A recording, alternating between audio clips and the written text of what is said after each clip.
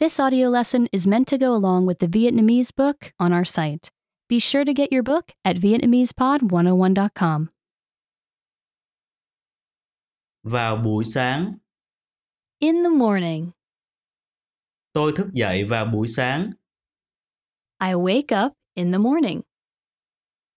Tôi dọn giường của tôi vào buổi sáng. I make my bed in the morning. Tôi rửa mặt vào buổi sáng. I wash my face in the morning. Tôi đánh răng vào buổi sáng. I brush my teeth in the morning. Tôi chải tóc vào buổi sáng. I brush my hair in the morning.